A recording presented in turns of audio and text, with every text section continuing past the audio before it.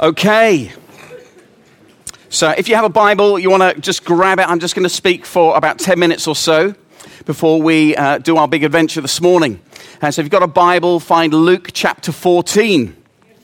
Luke chapter 14. Oh, by the way, one of the things that I didn't mention is one of the things that we're really pushing into this year is that we want to believe, don't we, that every single week someone will become a follower of Jesus. They'll get saved. Every single week someone will be healed. And every single week there will be miracles happening in this church. Amen? Like, who wants to just even grab that for themselves? Okay? And we're also praying and believing that at some point in our future, God's going to give us a new house that we can do even more things in, that we won't need to hire a school on a Sunday, but we'll have a new house that we can meet in. Like, how many people are really, really looking forward to that day?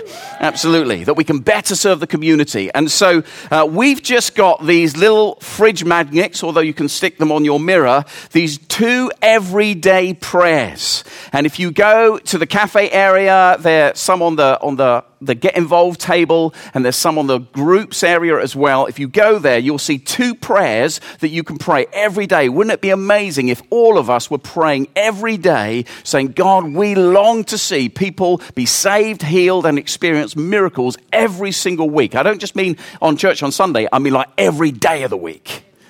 And we're praying that you give us a new house as well, because like we're greedy. Amen? So grab one of these, all right? Do grab, stick it on your fridge, stick it somewhere as a prompt to pray. That's just a reminder. Now, how many people here regularly travel on the train to work? How many people do that? Yeah? A few of you. And be honest, those of you who ever do travel on a train, whether it's to work or you're going out to London, be honest, how many of you will always put something on the seat next to you, like your handbag or your case or whatever, because you really, really don't want anyone to sit there, just so that you can spread out? Come on, show of hands now. Let's be honest. Well, because as a church, we are always wanting to help people. I have something for you today that you're going to love. So I came across this company called Display Fake Foods. And basically what they've created, you can buy things like this. So this is fake spilled food or drinks, and you can buy it and then you put it on the seat next to you, and then no one's going to sit there. No one's going to sit. Literally, you can get a coffee that's spilled all over the thing. It's just rubber. You put it there, and then you can lounge out and just relax. It'll be great. I mean, there are worse things that you can buy, but let's not even go there. Just so no one sits in that seat. Well, this morning I want to talk about why Jesus actually hates empty seats, and why he is passionate about every seat in his house, in the feast of God, in his family, in the church. He wants every seat to be filled. And so if you've got a Bible, then why don't you turn with me? And I said, we're going to look at just a few verses from Luke chapter 14. And this whole story picks up, Jesus is at a dinner party. You can read it on the screens if you've not got a Bible with you. So here we go. Verse 15, hearing this, a man sitting at the table with Jesus exclaimed, "What a blessing it will be to attend a banquet in the kingdom of God." And Jesus replied with this story. A man prepared a great feast and sent out many invitations. When the banquet was ready, he sent his servant to tell the guests, "Come, the banquet is ready." But they all began making excuses. One said, "I've just bought a field and I must inspect it. Please excuse me." Another said, "I've just bought 5 pairs of oxen and I want to try them out. Please excuse me." Another said, "I now have a wife, so I can't come."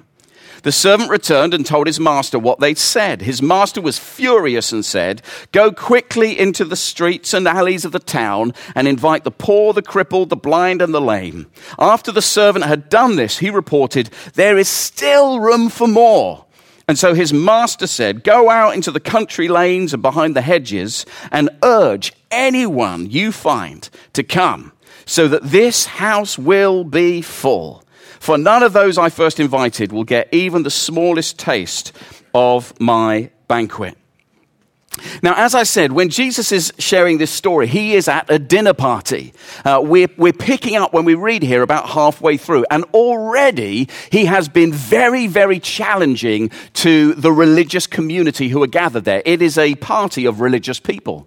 In fact, if you look at the ministry of Jesus, you will find that he is always the most challenging to those people who are religious. And so he's challenged them that they are more committed to rules than relationship. And they're more passionate about their status rather than serving other people. And so Jesus provokes them. And so he says to them, listen, guys, the next time you host a party, what would be really good is if you invited people who couldn't possibly have you back. They could never have you back for dinner. Why don't you do that? And the whole reason for this whole text is that Jesus is wanting these guys to understand that with God, everyone is invited, everyone is loved, everyone is welcome, that there is a seat at the table of the feast of God for everyone. God has prepared a feast of good things, and he doesn't want anyone to miss out. Isn't that true? And so it's into that verse 15 happens. And so Jesus just says, everyone should come to the feast. And then this guy says, oh, isn't it amazing if you're at the feast? And he's totally missed it, because what this guy is saying, I'm so glad that I have a seat at the table. And rather than just call this guy a fool, Jesus tells this story. Now, about a host who's organizing a great feast. And of course, the host, this is a parable. This is a story that really has a spiritual meaning. The host really, in the big picture, is God. And now in Middle Eastern culture, it was pretty tough to organize a party. There were no emails, there were no texts, no mobiles, and the postal service was very, very unreliable. And so you had to do it like this. If you were going to organize a party maybe 2 or 3 months down the line, maybe even 6 months, you would send out your servants and you would say to all of your friends, I'm going to have a party on this day. I haven't nailed the time, but on this day I'm going to have this amazing party and I'd love you to come. Tell me, will you come? And people would say, yeah, I'm coming. It sounds great. I'm going to be there. And so in light of who's coming, then the host would organize this amazing feast. And this was a great feast. Literally, it means no expense was spared, a great feast. And in the culture, to be invited to sit at the table with someone was a great sense of acceptance and love and honor. And so it was a privilege to be invited. And so that's what's happened here. The day has come, and now the servants are going back out to say, the feast is ready. The food is on the table. The drinks are chilled. Everyone come, and they all start making excuses. And the excuses are lame. They're rubbish excuses. Bear in mind that they said yes months ago. And the hearers of this story would have known that they're lame. And the host is really angry. And he's angry because he knows whatever reason whether they just can't be bothered to come or whether they think that something better has come for them, the host is mad because he knows there is nothing better that they could go to. There's no table they could sit at that will be better than the feast that he is offering them. And so he says to his servants, we're not canceling this thing. We are going to do this. We're going to do it regardless, even if the lethargic and the complacent don't want to get involved. And so he says to his servants, so you go into the community, go into the towns and the rural areas, go into the streets and the alleys, go into the lanes and the gardens, get out there, go to the outcast, go to the uninvited, go to those who think they've got their life together, goes to those whose lives feel like they're falling apart. Go out there so that every single seat would be full, that no one will miss out on the good things that the feast has in store for them. That's what Jesus is trying to say to these guys. Get out there, that every seat would be full and everyone enjoys the blessing of the feast. And so in this story, Jesus is challenging these guys about their seat mentality. It's like he's saying to them, stop being so committed to your own seat and be passionate about the seats that are empty and long to see those full. Stop saving a seat every week for yourself, but be committed to save a seat for someone else. Stop being just pleased, and we should be pleased that you're in, but be passionate about reaching out to those who are not yet in. And you'll have seen in the story that we read, Jesus says, depending on your translation, urge them, compel them to come, he says. You've got to get out, compel them to come. Now, let me be clear, what Jesus was not saying, the host was not saying to the servants, go to these people and say, you must come to the party. And if they say no, get a gun and go, you must come to the party. We're not like shotgun church. We don't want people to come to church through intimidation or manipulation. That's not what he meant.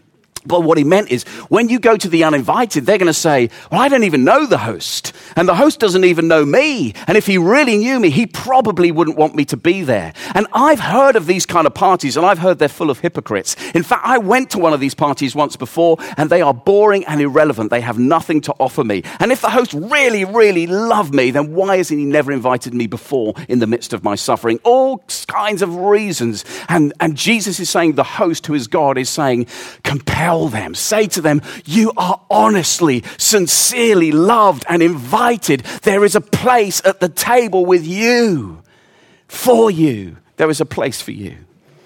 And so this morning, we are going to do something we've never done before. We are going to go into our community as part of our worship this morning, and we're going to say to the community this morning, there is a place at the table, at the feast for you. You can be part of what God is doing here in Zio Church. We want to invite you to be a part of it. And we're going to do it. Basically, you have a choice. There are choices. There are always choices. You can be one of two teams. Team one, and we actually need team one to be the biggest team. And so team one, in a moment, team one, we're all going to get up and we're going to leave in a few minutes. We're going to leave this building, and there are 9 of us who have just a bunch of streets, and each of us to go to, and you'll be allocated to a team, and for the next 40 minutes or so, we are going to invite every single house in that street to come to the table. And it's going to be a little simple thing that we're going to do, okay? I'm not asking you to knock on people's doors. In fact, definitely don't do that today, okay? So you're going to have an invite. You're going to go up to someone's house. You're going to put a little leaflet through the door. And as you do that, you're going to just speak a little blessing on them, okay? Don't put your hand on the door and go, oh, Jesus, I pray for this house. Don't do that, all right? Just don't do that. Don't do that, okay? All right? We want people to come here, all right? You just put it through the door and you just say, God bless this house, and then you walk on, okay? And if you see someone walking along, just invite them and just say, hey, like, we love you to come. There's a place for you. You're going to love it. It's awesome. We have a good time. Do we have a good time? Yeah. We do, don't we? So we want to invite people, want to be normal, okay? So we want you to be a part of that. And do you know, are there any Christians in the house this morning? Okay, do you know if you're a follower of Jesus, then you carry the power and the presence of God? Now, can you imagine if like 80 or 100 of us in the next half an hour or so, we went out into the community carrying the presence of God? We're not delivering leaflets. We are taking the presence of God into our community. Of course, he's already there. We're just joining in with what he's doing. That's the truth. And so I hope lots of you will be a part of that. In a moment, I'm going to invite you. If you're willing to do that, make a sacrifice. This is part of our worship, people. This is our worship, okay? In a moment, I'm going to ask you to stand, and we're going to just kind of go out. Those of us who are unable to do that for physical reasons, or you just don't feel, that's fine. There's no condemnation for those in Christ, and even those without Christ this morning. There's no condemnation, okay? But if you want to stay, then we do need a prayer team. And so those of you who stay behind, we're going to invite you to come forward, and Pastor David and the team, they're going to lead you in praying for us who are asking people to come back. And what we're hoping, okay, the miracle of God's timing is by about 5 to 12, we're all back in the room. We'll sing a final song. We'll go to the canteen. We'll have the cafe area. We'll have a drink. We'll rejoice, and we will expect great things. Okay. Are we up for this? Come on, church. Come on. Let's do this. Okay. So on your feet if you're going to be part of the team, okay? There's no pressure if you can't. Don't worry. Okay? And so I'm going to ask those of us who are leading. So guys, if you could start to just gather at the front door, then Phil will direct you.